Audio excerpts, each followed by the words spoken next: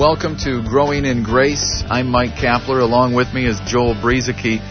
Growing in Grace is where we feature informal conversation to help grow in our understanding of the gospel. We're looking forward to having some real informal conversations, but hopefully there'll be conversations that will benefit you as you grow in the grace of our Lord and Savior Jesus Christ. Joel, one of the topics that we want to talk about today is just the gospel itself. I know that you and I were having a conversation the other day about a challenge, I guess, if you want to call it that a pastor had given to us many years ago, back in the middle 90s. And that question was, what is the gospel? You know, if you've been a Christian for a while, you sort of feel like it's just something you take for granted, something that you think you know, until you really start thinking about it. Well, yeah, that's right, Mike. You hear the term the gospel everywhere you go. You know, there's gospel music, or if people are talking about something's true, they say that's gospel. And the Bible has the word gospel mentioned in it 100 times or more in the New Testament. Paul said, "Have your feet shod with the preparation of the gospel of peace." Jesus said, "Preach the gospel to every creature." And so the question, what is the gospel? What is it that we're supposed to share with people? What is the good news? It's been so long since that question was first asked to me. I can't remember what my initial answers were, but I know they're a whole lot different now than what they used to be. Yeah, I hear you. We just use that term so loosely in the church, and what does it mean?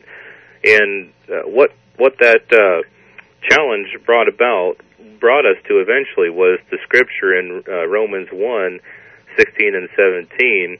It's a scripture that's real familiar to a lot of people, I suppose. "I am not ashamed of the gospel of Christ, for it is the power of God to salvation for everyone who believes, for the Jew first and also for the Greek." And a lot of times when I hear that scripture quoted, people end right there, and they don't get into kind of some more of the meat. For in the gospel, the righteousness of God is revealed from faith to faith. As it is written, the just shall live by faith. Joel, this is so crucial, because I was one of those people who had memorized Romans 1:16, "I'm not ashamed of the gospel of Christ," but I had never memorized, or even probably, at least I had never absorbed verse 17 that you had just read. For in the gospel, the righteousness of God is revealed. This is like a cornerstone scripture, a foundation from which all of us who call ourselves believers need to gain an understanding of, so that we can grow in grace. Well, I'm telling you, I lived the first portion of my Christian life the same as you. I'm not ashamed of the gospel of Christ, and what it meant to me was, okay, I'm this weird person now I've been saved and I've been born again, and now I'm acting different, and everybody just thinks I'm this weirdo, God guy that's going around. And I had no idea what the gospel really was. I knew that my life had changed, but I didn't know how to share this with other people. I didn't know that the good news meant that God's righteousness, not my own, was what was important. Well, everybody wants to know they're right with God. I mean, deep down, whether you're a Christian or not, but especially the believers, you want to know you're right with God. And that's something for years in my life too, Joel, that I went around sometimes wondering, where do I really stand with God? Because I knew I wasn't doing everything right. I did a lot of things right, and sometimes you'd go in streaks, Sometimes you seem to be doing things seem to be going well, spiritually speaking, and other times they did not. And so you'd get yourself in a place where you were always wondering, where do I stand with God? Am I really right with God? Kind of like a roller coaster ride. Yeah, it's like walking on a treadmill, and you're not getting anywhere. And that's kind of what it felt like. And so once I began to realize that being right with God really didn't have anything to do with me and what I did, but had everything to do with what Jesus Christ had already done and had already provided for me, and that was the gift of righteousness. And there was nothing that I could ever do to change that.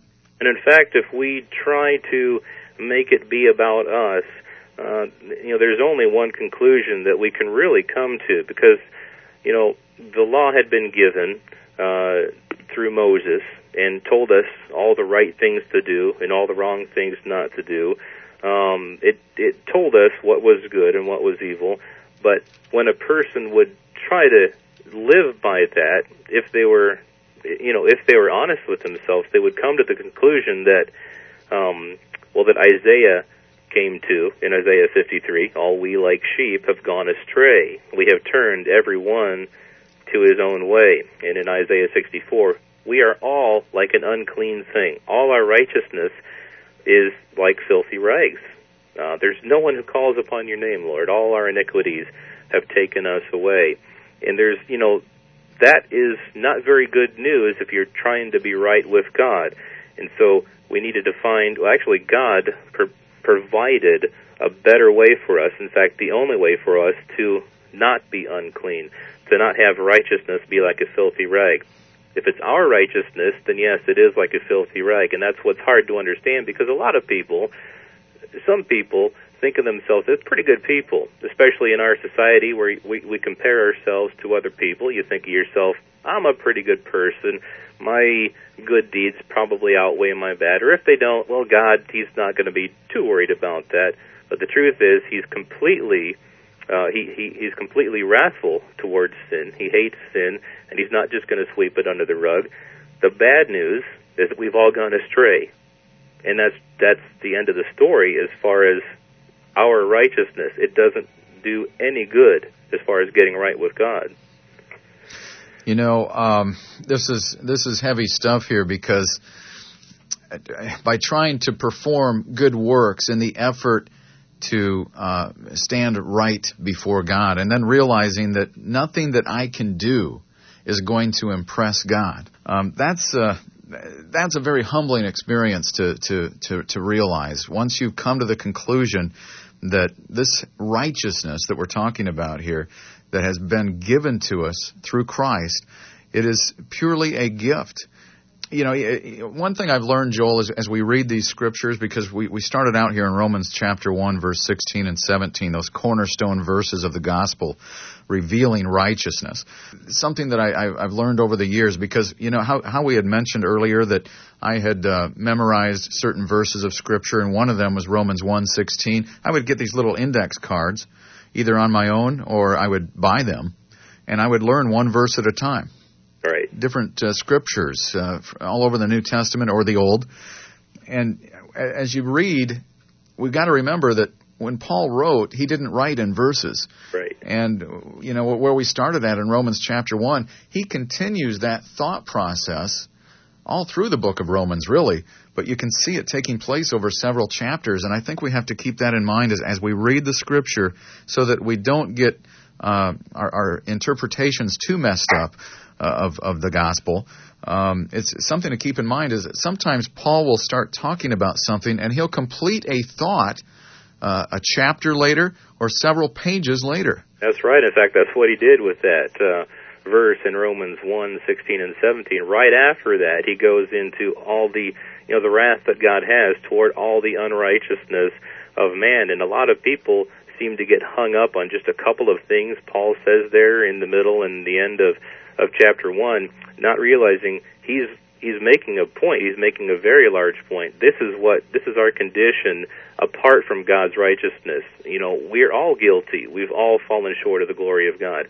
He spends a good couple of chapters talking about that, and then he leads into, so here's the good news. This is what it's all about. Here's what I'm leading up to. But if you take, like you say, Mike, these verses just one by one and pick them apart without the context, it's really easy to begin judging other people for various verses that you see in here. It talks about all kinds of different things that one person could use to judge another person, not realizing, hey, I'm just as guilty as the next guy. That's what Paul's saying here.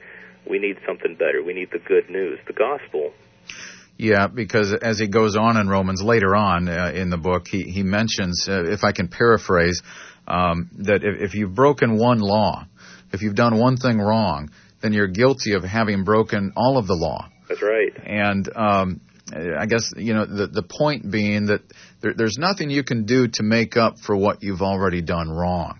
That has been paid for by the blood of Jesus Christ. And it's not like just starting over either. I think I used to have that mentality, Joel, where I would I would ask God for forgiveness. And this was as a believer. I was already saved. I was already born again. I had Christ in my life. But I would always go back and try and start over again because I knew I wasn't doing everything right. I didn't feel righteous because I had this mentality. Much of it had been taught to me, I guess, through church circles.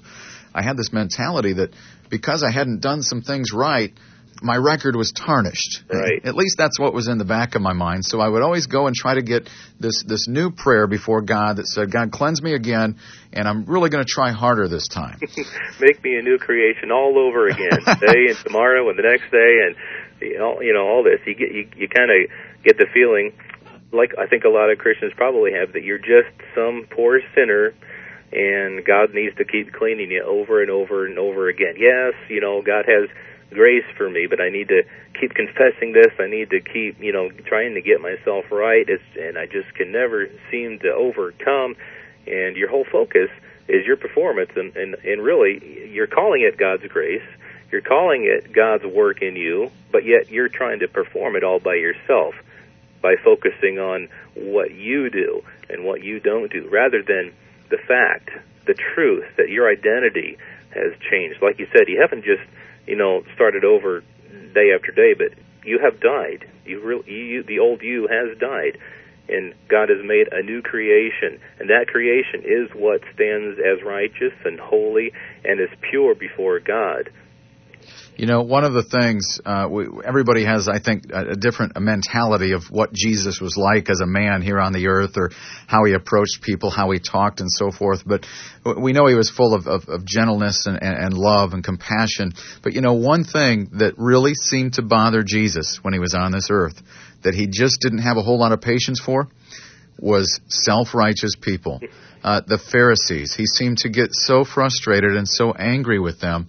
There's something about self-righteousness that really just doesn't seem to set right with God. And I know with me, when I put the focus on what I was doing rather than on what he had already done, I know that brought, more than anything, that brought a lot of guilt and condemnation into my life. And that should tell us right there that is not right, because in Christ there is no condemnation.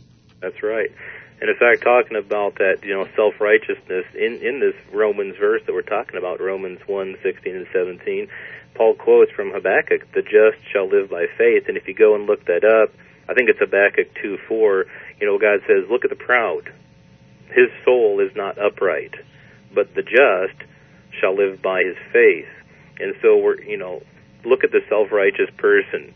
His soul is actually not upright, but rather we need to live by faith. And you talk about self-righteousness, the rich young ruler, very famous story of this man who came to Jesus. "What good thing can I do, Jesus, that I can gain eternal life?" Jesus led him through several good things that he could do, and the guy said, "I've done this." And Jesus said, "Well, you still lack something.